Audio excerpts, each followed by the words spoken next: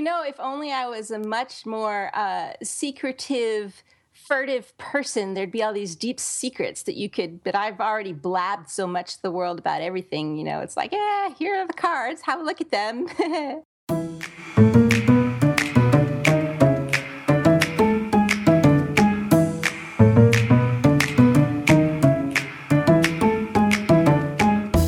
Hi, my name is Taylor Stevens. I am the New York Times bestselling and award-winning author of the Vanessa Michael Monroe series, and this is the Taylor Stevens Show with Steve Campbell, and we are here today talking about, I don't know, because Steve's got the topic today, and he's going to throw it my way. I love it when I get to have the topic, and I've got something that's so bizarre that I don't even think we could use it as a title for the episode, but essentially it's what I've unlearned since The Informationist was published. I don't know if that makes any sense to you. But I get where you're coming from. Essentially, things happen. You do something, and there's a stake in the ground. This is the way things are. This is the way I understand the world, and that was a while ago. So what have you unlearned since then? What's the biggest thing you've unlearned since The Informationist was published? About how awesome people are? No, I'm kidding. Okay. Well, see, for me, it's a little bit different because I came to publishing just so virgin, just no idea about anything. So I hadn't had as much time as most people would have, I suppose, to develop there's misconceptions, misperceptions, and what have you. And I think, see, when I was writing The Informationist, I would procrastinate by researching the publishing industry. And back then, it wasn't quite as easy as it is now because there weren't quite as many agents online or editors online. And it just wasn't, self-publishing hadn't really taken off to the degree that it has now. And there just wasn't that much out there online so easy to find like there is right now, which is, I suppose, a double-edged sword because the more that's out there, the more information that's out there, too. It's just an inevitable fact of life.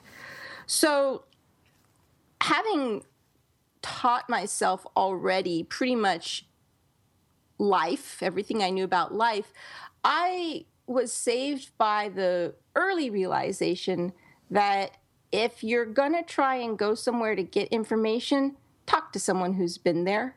Don't listen to all the peanut galleries who have their opinions about this and have their opinions about that, because unless they've been there, they don't know. So that did save me from a lot of the, I guess you could say, assumptions that people come into with publishing. But there were a few still. One of the big ones that I think I had believed would be a real handicap to me in getting published was that I had never written anything else and I didn't have any publishing credits to my name. Because everyone everywhere seemed to say that if you want to get the attention of an agent or you want to get something published, you need to work your way up by getting small things printed in magazines or short story collection, not collections, but short stories in short story magazines, and use those as your validation, your ticket in, so to speak. And that is completely wrong. And the reason why it's wrong is because people in publishing really don't care what you've written before, unless it was a best-selling book, because that's not what they're going to publish. They are looking to publish whatever your current book is, and they need to be able to sell it on its own merits. So the best that prior publishing credits would do, and again, unless it's best-selling books or, solid sales, which that's not what we're talking about here. We're talking about people who are trying to break into publishing. The best that having those little small things will do is perhaps make the agent take your query letter a little more seriously. Like if your topic, your book doesn't particularly catch their interest, but you say that you've won this award or you were published in this magazine, they might be more inclined to read the first piece of material or ask for a little bit of material. But again, if that material doesn't stand on its own, all your prior publishing credits are not going to do any good. So that was a big one that was a surprise to me that I had to unlearn, is that starting from nowhere and being nothing makes no difference here or there if your work speaks for itself. I spoke with someone on crimefiction.fm a few weeks ago who was a first-time author, and they went to a pitch fest at a conference. And the pitch fest, I know you understand this. I'll just kind of go into it a little bit briefly for listeners. At conference, there may be agents there or people who buy books, people who work in the publishing industry, and you have a couple minutes to pitch them. It's like speed dating, only with your career. And sometimes you may only get one chance with one editor. You pick that editor or agent, and you pitch them, and that's it. And this woman went in and did her pitch, and they said, yeah, that's great. Send us the manuscript. She sent the manuscript. They said, that's great. We'll buy it. And she thinks that's the way it works. And to a certain extent, it was like that for you. Not at that level where you went to a pitch fest, but you wrote your first book. You sold it fairly quickly, and it was a huge success. Did you think this is the way it works? No, not at all. I mean, in retrospect, I should have been a little bit more clued in. I hadn't yet learned that you can't treat everybody on the internet like they're 100% sane. And that may be something that I have to unlearn.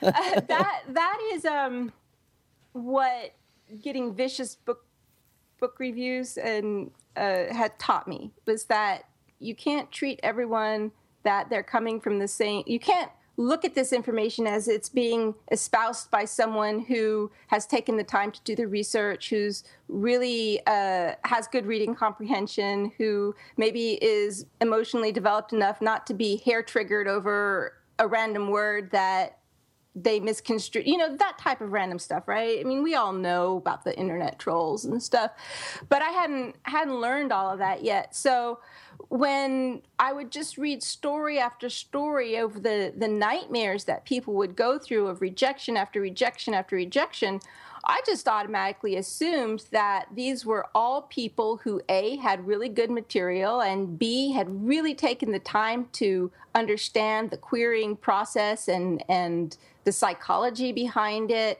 and who'd really done their due diligence. So I went into it thinking that that's what I was competing against, was another me, so to speak. Whereas really you're not. When you're querying, you're not competing against that. You're competing against a lot of crazy people. So just by being sane and literate and with moderate expectations and good boundaries as far as work relationship, like professionalism, that alone puts you ahead of 90% of the people who are querying agents. See, I didn't know that at the time. So in retrospect, I probably should have realized it would have gone a lot better, a lot faster than I was expecting, but I really wasn't expecting it to go the way that it went. With The Informationist, you had an editor that you worked with. And we've talked about this before, the number of different editors that you have worked with. Was there ever a time in your career where you thought, I am so happy to have this editor, we're going to be working together forever? No, but that's because my introduction into publishing was before my book even got to the printer. I had lost my editor and lost my publisher both, because there was a merger and the imprint that had signed me on got dissolved and absorbed by its parent company. So I got twice orphaned within the space of 2 weeks. And that was my introduction to publishing. And I'm like, pretty much that set my expectations of how it was going to go. All right. We've talked about this before. The first book was kind of a sensation. Your background and everything was so unique at the time. And there was this It's great. still unique. What are you talking about? It is unique, but as listeners to this show and as your readers, we understand it now. So with each new book, that makes it less unique. It becomes more about the story than the author. But as it should be. But in the beginning, there was all this, we want to talk to Taylor. Did you think that was going to go on forever, or are you just such a pragmatist that you take all of this for what it is and say tomorrow it may be completely different? Yes, that. I didn't expect it to even last as long as it did because, I mean, just look at the news cycle and look at the way everything, it's like you said, we have collective ADD. And so that people still have me in their attention at all is rather shocking to me. Well, this was actually not the best topic in the world. Oh, I'm sorry. No, it's fun. It's still a fun conversation. But it's, I thought that I was going to be able to dredge these things out of you, and they're just not there. If only I was a much more secretive, furtive person, there'd be all these deep secrets that I've already blabbed so much to the world about everything. It's like, here are the cards. Have a look at them. All right, let me ask you this, Mrs. Smarty Pants or Ms. Smarty Pants. What has Monroe unlearned from The Informationist, since The Informationist? Boy, that's a tricky question. I almost wonder, because I don't know the answer to that, I almost wonder if my readers would be able to answer that better than I could. Because, when I write these books, they're just kind of like one story follows the next, and I'm adapting, as if it was a real person, right? They change her. But as far as what she's unlearned, I don't know. You tell me. Well, because I'm a reader and a fan, one of the things that it seems as though she has unlearned is that she's always going to be alone. Oh. Is that a good one? I guess that is really, really true. Very insightful, Steve. Good job. Thank you. Gold star for me. All right. At me and probably 99% of the other people listening today right? got that one right off. You're the one that didn't get it. But, it's always been that way for me with these books. I've always learned more about them from the responses of the readers than I have in writing them. I feel that, especially when The Informationist first launched, a lot of people were talking about this depth of character and just how much there was in this story. And I was rather surprised by all of that because I was just telling a story. And I think credit goes to the readers because, we all bring ourselves to each story. So we see a mirror when we read a book. It's a mirror. And readers were finding the best of themselves in those stories, I think. Wow, that's profound. Hey, I'm eminently quotable, right? You are. That may wind up as the intro quote here. All right, speaking of readers, you are going to one of the biggest reader/author conferences for mysteries and thrillers in the United States, BoucherCon. So You're going to be there this week. Yes. So, what's going on? This is exciting. Yeah, well, timing. It's October 8th through 13th, I think, 11th, something like that. And it is, it's like the biggest mystery thriller convention, I suppose, in the world. And it moves from city to city every year. People often who've never heard of it go, Boucher what? And it's BoucherCon, and it's named after Anthony Boucher, who was a major reviewer for decades. Oh, I did not know that. Big, huge support to the mystery and thriller community because, and I'm kind of ad-libbing this here, just I don't know if this is indeed the case, but, for the longest time, mystery writers were kind of like the unwanted stepchildren in the literary community. So I would imagine that having a very enthusiastic reviewer really did help support mystery authors. So this convention has been going on for, 30, 40 years now, something like that. So this year it's in North Carolina, in Raleigh. and I'm going to be there. And the way that the convention is very fan-oriented, and a lot of authors are there, big-name authors. Most authors who attend, assuming that they've registered early enough, they'll try and slot them on panels that fit whatever their level of, what their type of writing is. And God, that's a job I would never want. It's like, you think herding cats is bad. This would be like, I don't know, herding worms or something. But it's a fantastic community of readers. It's so much fun. Many of these people have been going for decades. Not just the authors, but a lot of the fans are just avidly there, and it's just so much fun. And so I will be on a panel at 1:00 on Saturday. And I have and usually once you do a panel, then you go and you sign books and stuff. And then once that's done, you're typically done. But I will also be in what's known as the dealer room. The dealer room is where all the booksellers are for a second signing around 3:45, I think. So I'm inviting any of my listeners, fans, readers who are going to either be in the area. You don't have to be a BoucherCon attendee to participate. You can get in. Well, it depends. Some things they will only let you in if you have a badge, but most things, wandering the halls and stuff, no big deal. So I'm just inviting any of my fans and readers who are going to be at BoucherCon, any readers who are in the area and who want to hang out with me.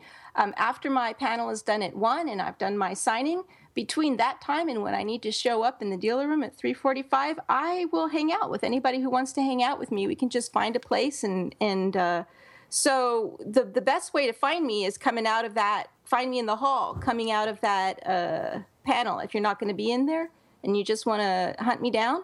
And as soon as my signing is over, then I will see whoever's left hanging around, and we'll just go, hey, go down to if there's a restaurant or the bar or whatever, the lobby, and just hang out and chit-chat until I have to go to whatever I'm doing next. And we will put in the show notes that are on both the crimefiction.fm website and Taylor's website the name of the panel that she's participating in, so that you'll have that. It'll make it easier to track her down.